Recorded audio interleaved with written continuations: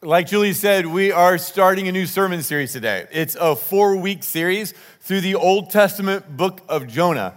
It's a short book, and it's one of my favorite books in all the Bible. Now, it's my favorite not because it's short, but it does only take like 10 minutes for you to read it from beginning to end.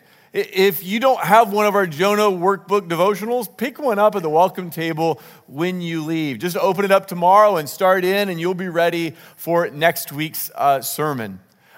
The events that Jonah describes took place in the 8th century BC. So they took place thousands and thousands of years ago. But Jonah speaks to the human heart better than anything I think that is being written today. I believe God wants to say something to all of us through this book. Would you join me and just ask God to teach you? Just bow your head for just a moment and say, God, we're open. What do you want to say to me, God? Why did you bring me here today, God?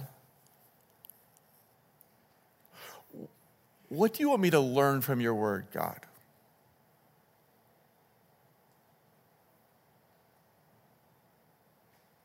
God, I pray that you would open your word that we might be able to see the truth in it. And you would open our heart so that we would receive the word.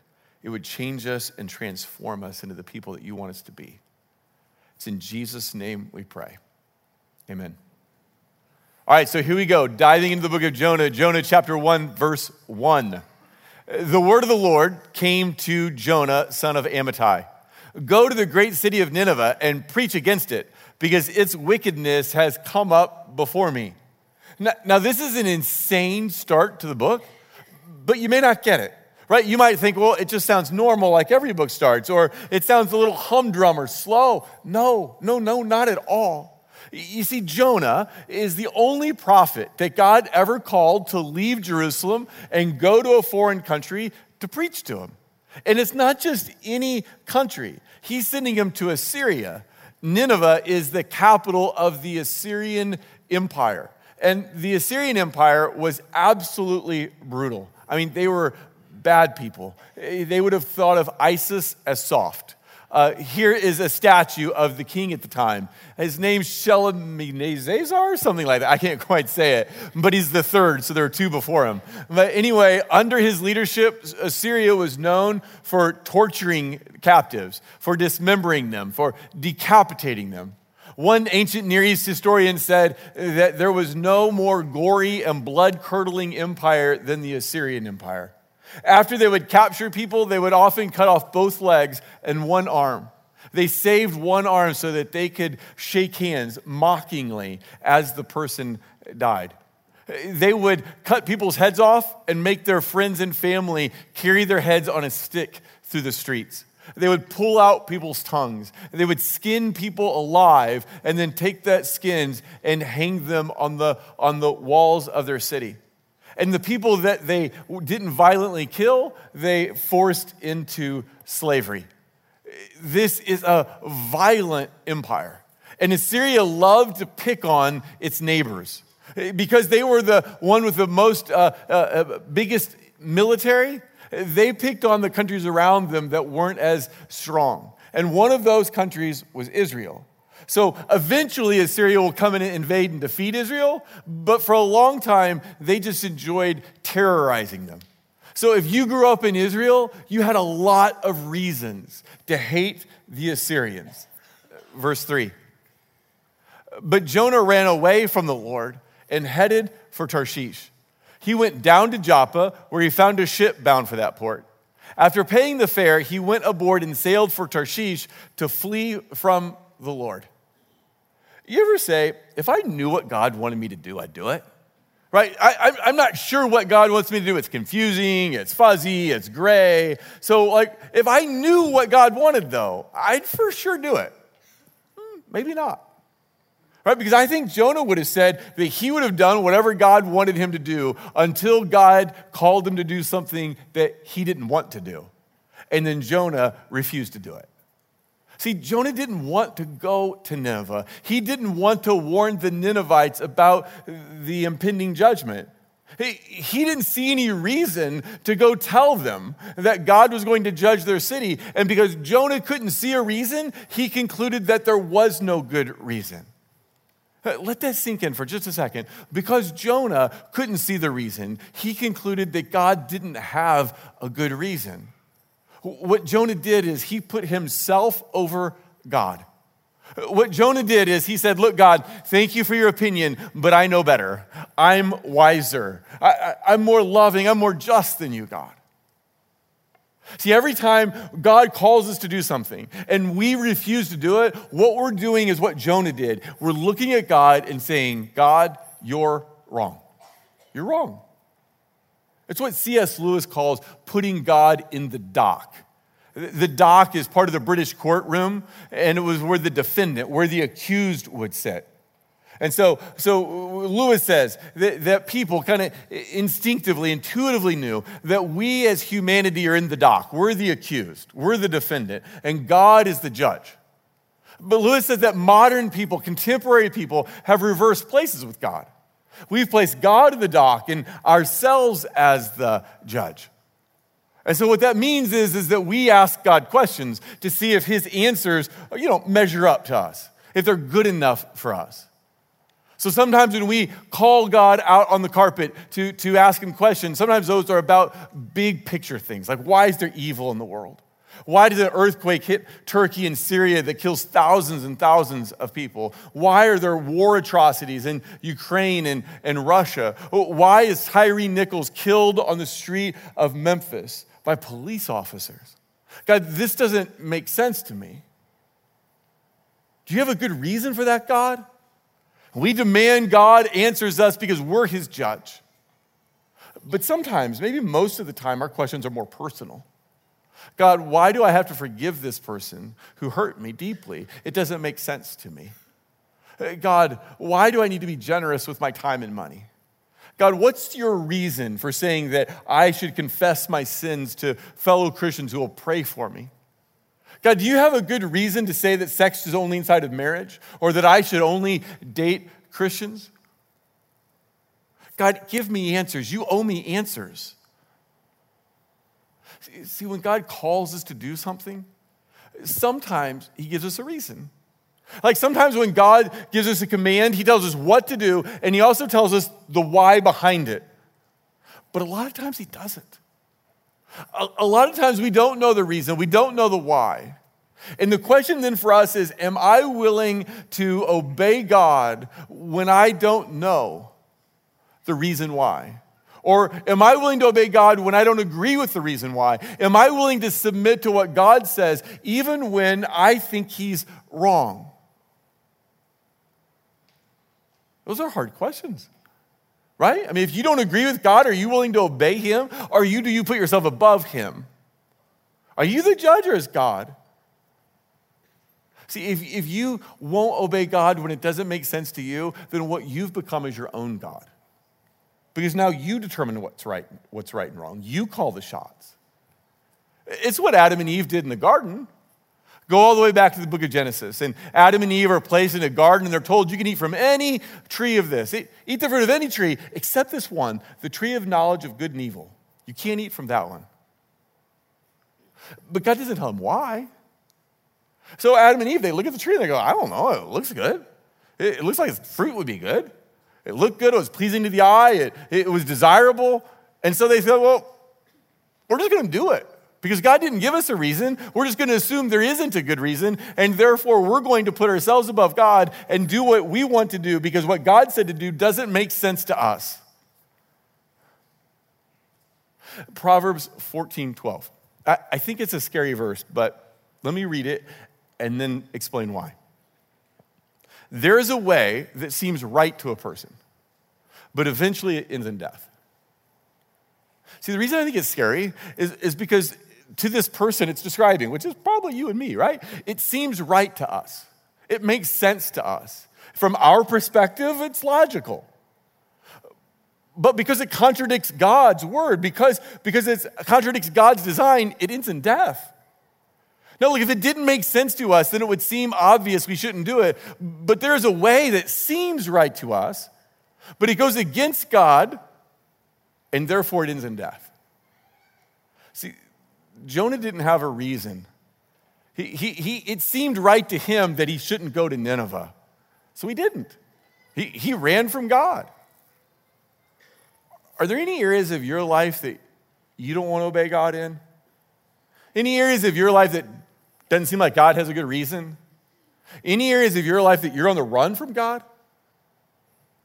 When Jonah ran from God, he was supposed to go to Nineveh. He was in Jerusalem. He was supposed to go to Nineveh. Instead, he goes to Tarshish, which is on the opposite side of the world. Here's a map that kind of explains it. So just to be clear, Jonah's here in Jerusalem. He's supposed to go up to Nineveh, which is modern-day Iraq. Instead, he goes down to Joppa, gets on a boat, and heads to Tarshish. I mean, this isn't close, right? He didn't get confused at the best message. He's running as far away from God as he can get. What about you? Can you identify with that? I mean, what's your Tarshish?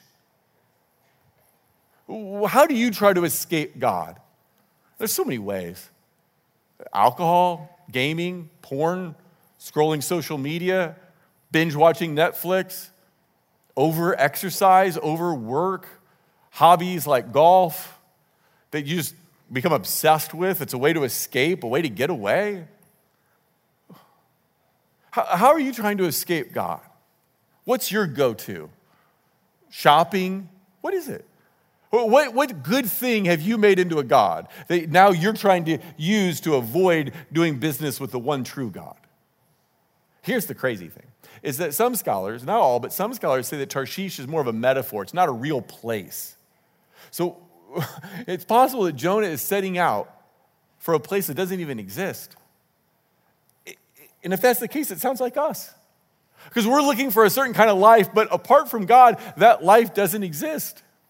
Like Tarshish may not be real, but there are a lot of ships sailing for it. And a life that we want, a life of peace and joy and happiness and contentment and meaning and purpose, it doesn't exist apart from God.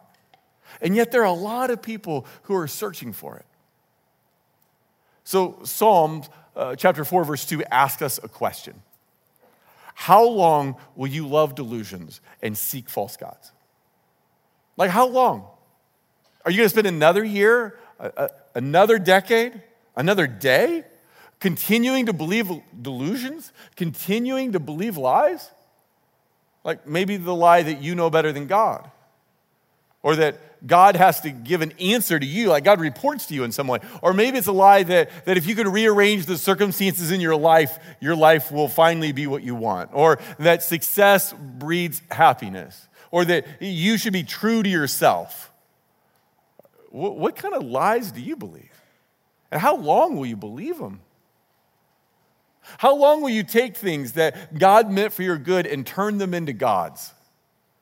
See, Psalm 16:4 puts it this way. Those who run after other gods will suffer more and more. When we take the good things that God's given us and turn them into gods that we think will bring meaning and happiness and purpose and joy in our life, what we really do is end up bringing more and more suffering. If you came here this morning and thought, I'd like to suffer more. Well, here's how you do it. What you do is you try to find life apart from God. You try to find it in his gifts instead of in the giver of the gifts. Jonah experienced this. Verse 4. Then the Lord sent a great wind on the sea, and such a violent storm arose that the ship threatened to break up. So God sends a storm to wake up Jonah. Right? God loves Jonah so much that he sends a storm to wake him up. God is chasing Jonah. Because of his grace and his love and his mercy, he's chasing Jonah down. And he's saying, Jonah, you're not going to be able to find life apart from me. He's trying to wake Jonah up so he doesn't keep going down the same path of sinful rebellion that he's currently on. See, here's the thing. Sin always damages. Sin always destroys. It always has devastating consequences. Now, it's not that every hardship or problem in our life is because of some sin, but every sin does produce hardship and problems in our life. And when I find myself a little too casual about sin, a little too flippant, a little too, it's not that big of a deal, I think of this. Sin will take you farther than you want to go, keep you longer than you want to stay, and cost you more than you want to pay. When I read that years ago, it stuck in my head because it's so true. Sin takes you farther than you want to go. It keeps you longer than you want to stay, and it costs you more than you want to pay. Sin always damages and destroys. It's something you don't play with. Verse 5. All the sailors were afraid, and each cried out to his own God. And they threw the cargo into the sea to lighten the ship. But Jonah had gone down below deck, where he lay down and fell into a deep sleep. So if you're tracking, Jonah was supposed to go up to Nineveh. Instead, he went down to Joppa, got on a ship, went down below deck to fall into a deep sleep. Hey, this isn't a nap, right? I mean, how do you take a nap in the middle of a life-threatening storm? No, one pastor called this the sleep of sorrow. This is Jonah continuing to try to escape. He's run from God, now he's trying to escape from God by ignoring God. He is exhausted. The reason he is sleeping in the middle of a life-threatening storm is he is emotionally, spiritually, physically exhausted from all the anger and all the grief and all the guilt and all the anxiety. Verse 6. The captain went to him and said, "How can you sleep? Get up and call on your God. Maybe he will take notice of us so that we will not perish." One thing you keep seeing in this book over and over and over is that the pagans look a lot better than the prophet, right? The pagans act better than the prophet. They're praying, he's not. They're throwing cargo overboard, trying to save lives. He doesn't care about their life or his life or anybody's life. So finally, now here's the captain trying to shake him up from this sleep of sorrow, saying, "Hey, look, wake up and pray to your God that we will not perish." But Jonah didn't care. He didn't care about the we. He didn't care about those sailors that are in the boat with him. Not at all. Jonah didn't care about the common good. But see, here's the deal. Is that he and the sailors are all in the same boat. And it's true for us. If you're a Christian or an atheist, if you're from some other faith or no faith at all, we're all in the same boat. We all live in the same community. If crime goes up, that affects all of us. If there aren't good jobs or good schools, that affects every single one of us. Every one of us is affected because we all are in the same boat. We all live in the same community. But some Christians, and these are Jesus-loving, Bible-believing, better Christians than me, friends of mine, they say, look, there's a lot of chaos in the world, a lot of problems, a lot of trouble, but we just need to focus on Jesus and focus on the spiritual things. That's what we should do. And again, they have a great heart in it, but I think they're wrong. I don't think that's what the Bible teaches us to do, because I think that Jonah is being rebuked here because he doesn't care about the we. He doesn't care about everybody in the boat. You can't love God and ignore your neighbor. Here's how the prophet Jeremiah puts it. "Seek the peace and prosperity of the city to which I have carried you into exile." So they're in exile. They're outside of Jerusalem. They're in a pagan nation. And what's he telling them to do? Seek the peace and prosperity of that city. Pray to the Lord for it. That's the very thing that Jonah won't do. Pray to the Lord for it, because if it prospers, you too will prosper. So this is the prophet Jeremiah's way of saying, look, we're all in the same boat. If the city suffers, we all suffer. If the city prospers, we all prosper. That's why Christians have to be for the common good. We have to enter into the fray of all the problems to help bring about the common good, because we can't love God and ignore your neighbor. And it's why Christians of all people should be the ones who are most for their community, because God's called us to be for it. God loves everybody in the community. Okay, back to the story, verse 7. Then the sailors said to each other, "Come, let us cast lots to find out who is responsible for this calamity." They cast lots, and the lot fell to Jonah. So in the ancient Near East, lots were very common to use to discern God's will. They draw lots. It falls to Jonah. Okay, verse 8. So they asked him, "Tell us who is responsible for making all this trouble for us. What kind of work do you do? Where do you come from? What is your country? From what people are you?" It's like a 4-year-old, right? Just question after question. And notice this last question. This gets to race. What people are you from? It's the last question. Okay, let's look at the next verse. He answered, "I am a Hebrew, and I worship the Lord, the God of heaven, who made the sea and the dry land." So the last question they asked was about race, but Jonah leads with it. He leads with his race. I'm not like you. I'm not one of you. right? Jonah identifies with his ethnicity and faith before he identifies with God, right? Jonah is more invested in being a Hebrew than following Yahweh. What about you? How do you describe yourself? How do you think of yourself? Where's your primary identity? Is it in your race, your ethnicity, or in Jesus as a Christian? Are you a Christian who happens to be of a particular race? What about your country? Are you more of an American or more of a Christian? Are you a Christian who, for most of us, happen to be American citizens? Or are you defined more by American values? I mean, the American dream kind of runs counter to Jesus' dream, right? To the kingdom ethic of Jesus. The American dream is about upward mobility, and Jesus teaches downward mobility. We become servants. The American ethic is about individualism. Jesus says, no, we care about the community. The American ethic is to be true to yourself, and the Christian ethic is to surrender to God. Where's your identity? Is it in your race, your ethnicity, your country, your success, your career, your family? How do you answer that question? Who am I? See, look what Jonah does. He says, I worship the Lord, the God of heaven who made the sea and the dry land. Do you, Jonah? Do you really? I don't know if you do or not. I know you think you do. But the longest distance in the world is the distance between our head and our heart. Jonah says he worships the Lord, the God of the heavens and dry land, while he's on the sea running from him. He says one thing and lives another. So what do you think Jonah's values are really lived out? In what he says or in how he lives? What about you? What do you say with your words that your life contradicts? I believe God is my number one priority in life. God first. Well, I don't know. Let's see your calendar and your bank statement. What do they say your number one value is? I believe the Bible is the Word of God, but I don't really read it. But I believe it's true, but I don't follow it. I believe that God works all things together for good, but I'm consumed with worry. I believe that God is all wise, but in my life I live as if my sexuality is mine to control, not God's. So are you starting to see that maybe there's some things you think you believe that you don't? Are you starting to see that maybe there's some areas of life that I know what God's calling me to, but I'm on the run from? Do you feel God kind of getting personal in your own heart, convicting you of something? Verse 11.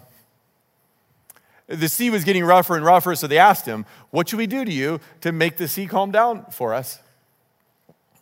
Pick me up, throw me into the sea, he replied, and it will become calm. I know that it is my fault that this great storm has come upon you.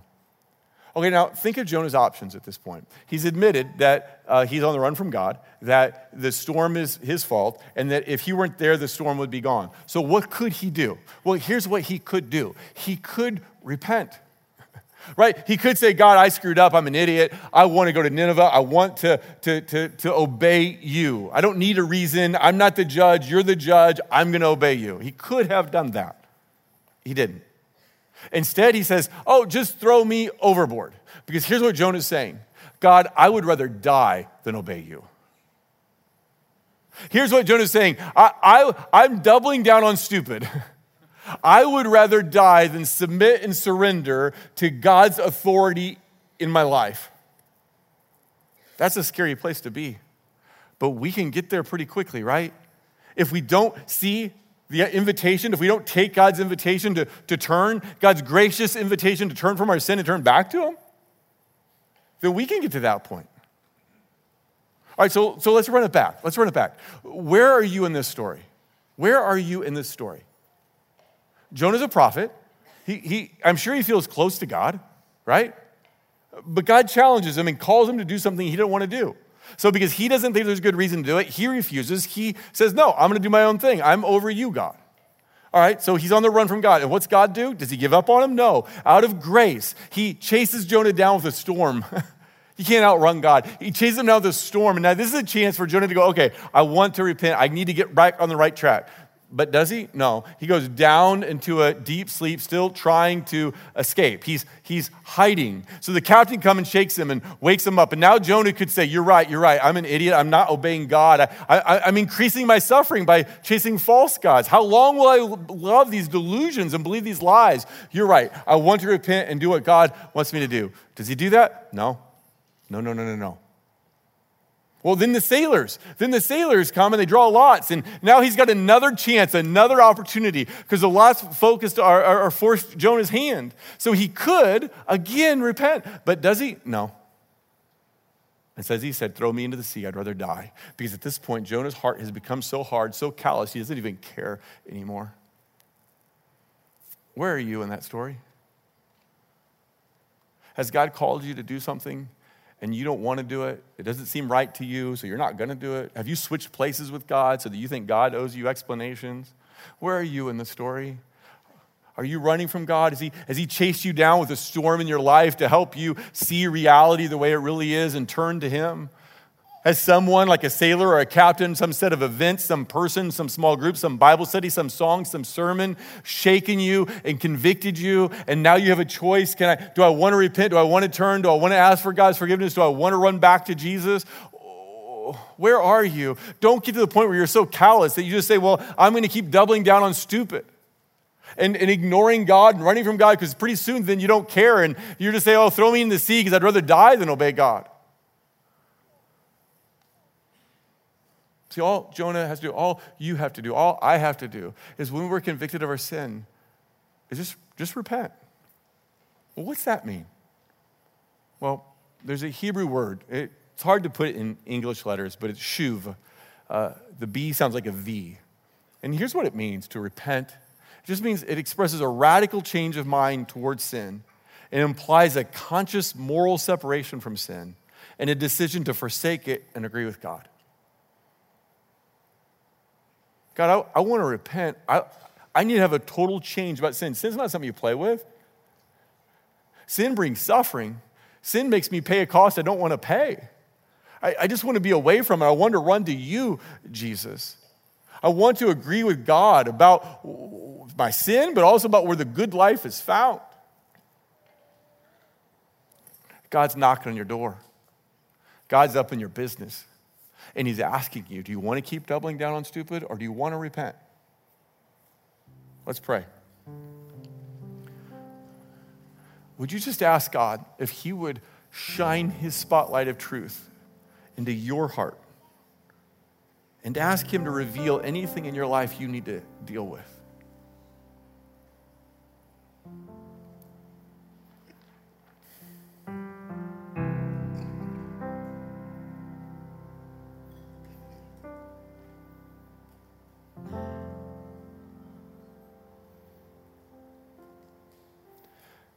Tell God that you want to turn to him. Ask for grace to let go of the sin and to hold on tightly to Jesus.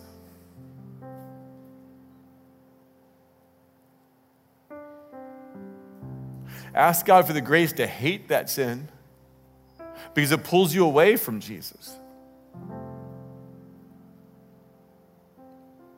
Jesus, I pray that you would have mercy upon us. Give us the grace to see our sin and to hate it and to run from it and to hold tightly to Jesus, who is our forgiveness and our refuge and our strength and our shield and our joy and our hope and our peace and life everlasting. May we hold tightly to Jesus by your grace, never let go. It's in Jesus' name we pray. Amen. Please stand and receive God's blessing.